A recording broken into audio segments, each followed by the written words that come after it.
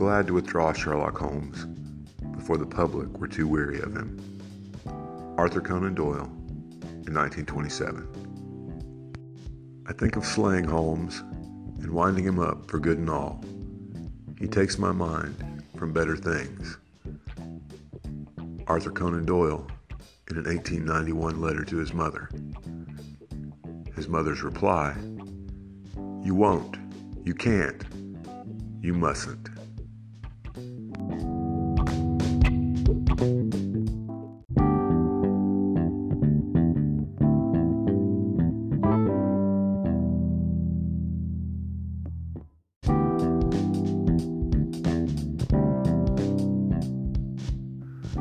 Welcome to Angry Typewriter, a podcast about writing and the writing life. I'm Paul, and in today's episode, we're going to be looking once again at the book series. Now, we talked about this quite a while back as far as writing the book series and some of the challenges that are involved, from everything from remembering what character traits you had to keeping timelines in order.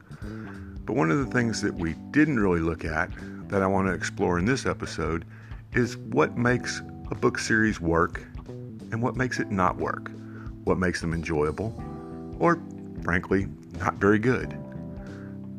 Part of the reason I'm going into this is I've recently started rereading the John Dunning series of books featuring Cliff Janeway, and you know, if you listen to this podcast very often, I love bibliomysteries. So anyway, let's get started. I hope you enjoy it.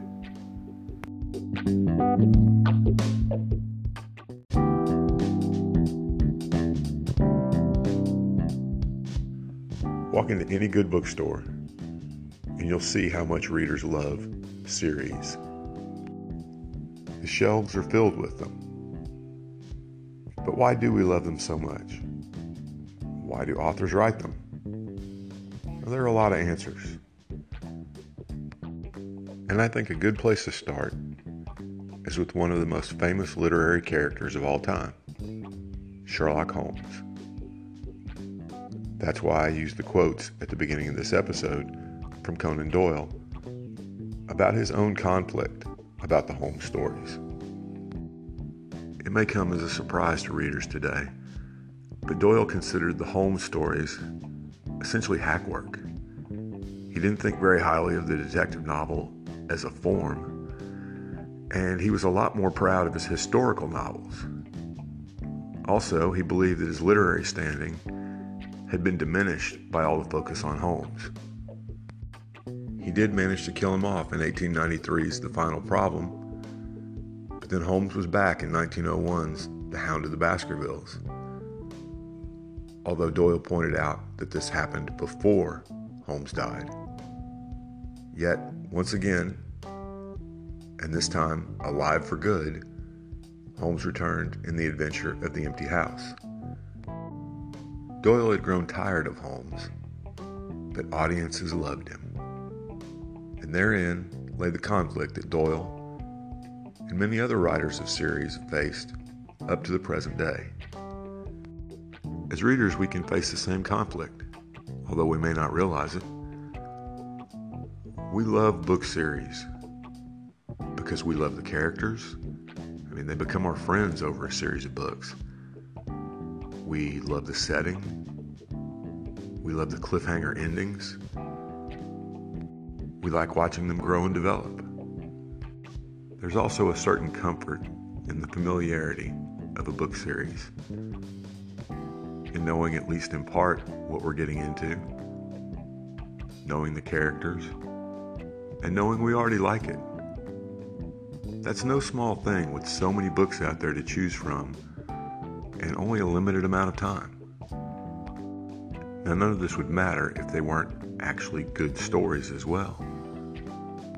And the list of book series that are excellent stories is a long one. From The Lord of the Rings to Harry Potter to The Chronicles of Narnia to A Song of Fire and Ice, better known by the title of the first book, A Game of Thrones, to Stephen King's The Dark Tower series, to Dresden Files, Thursday Next, Master and Commander, and even The Hunger Games, Twilight, and God help us, 50 Shades of Grey.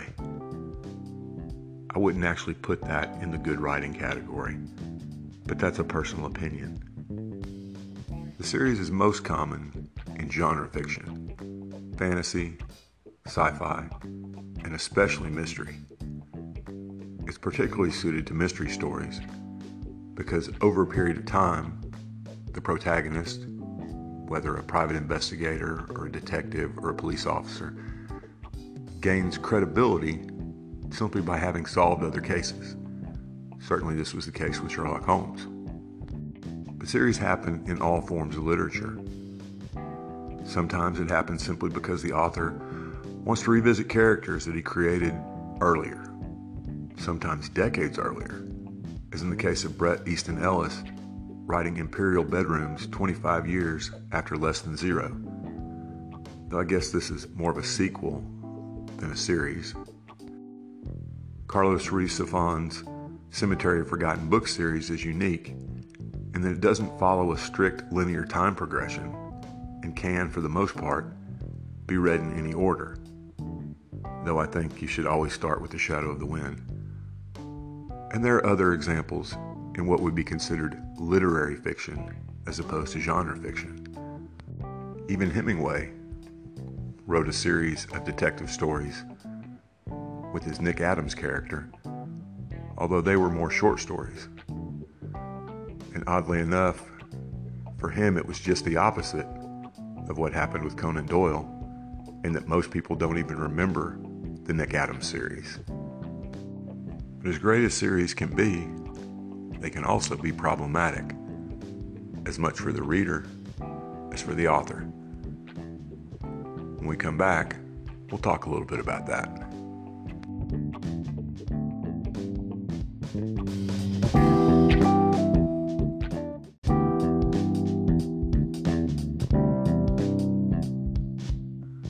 So we've looked at some of the things that make a series great and make us love them. But for every good thing, there's a flip side. What are some of the challenges that we're faced with book series? One is simply that sometimes they go on for too long, like a house guest overstaying their welcome. The plots become identical to the earlier books, but the writer and the readers love them too much to let them go. You're confined to a specific backstory, and especially with a long series, that can really limit what you can do with a book plot-wise.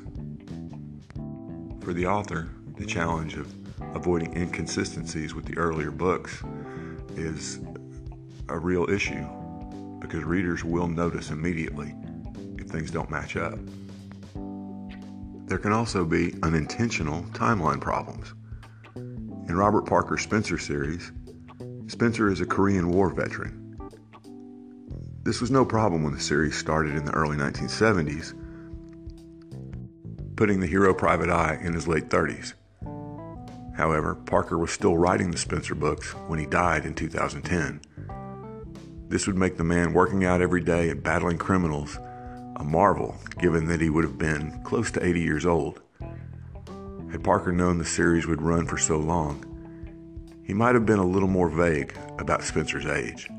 Robert Parker brings up yet another potential issue, and honestly a regrettable one.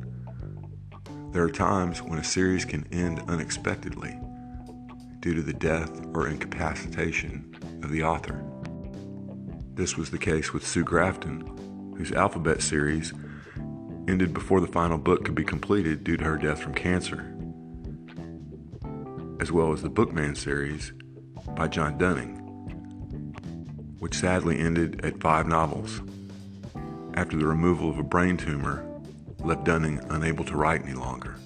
Robert Parker's untimely death should have marked the end of the Spencer series, but instead, with his widow's approval, other authors have continued to write the books under his name, with their name also attached.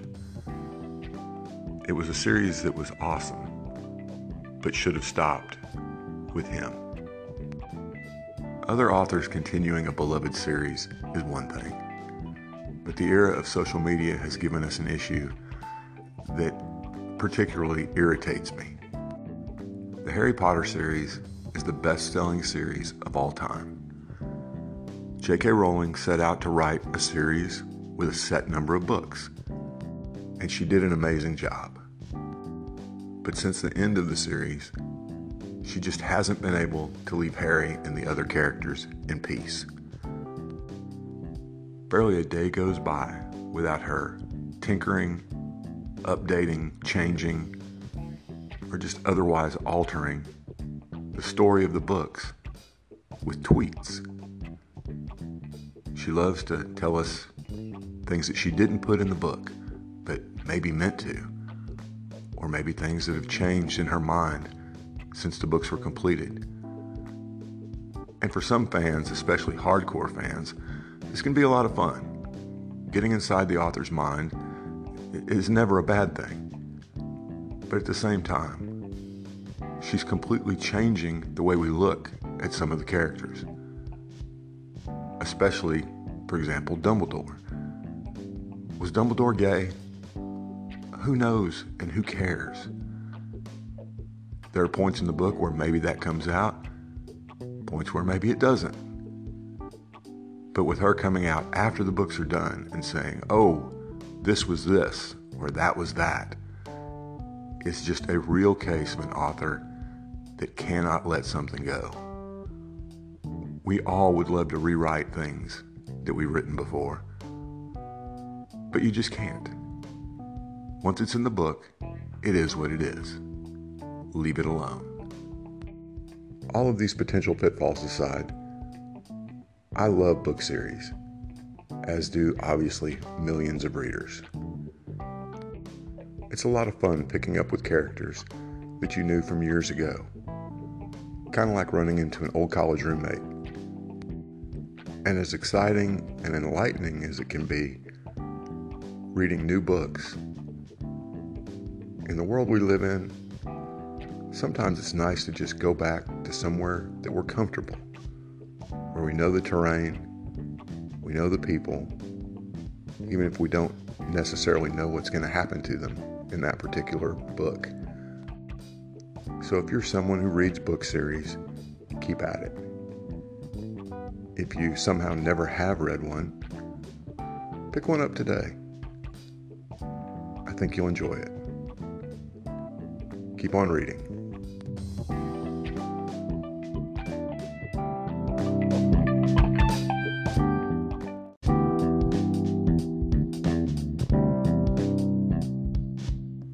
Thanks for listening to today's episode of Angry Typewriter.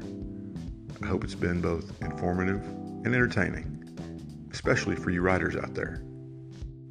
If you're enjoying these podcasts, I hope you'd also consider clicking on the Support This Podcast link on the Anchor site.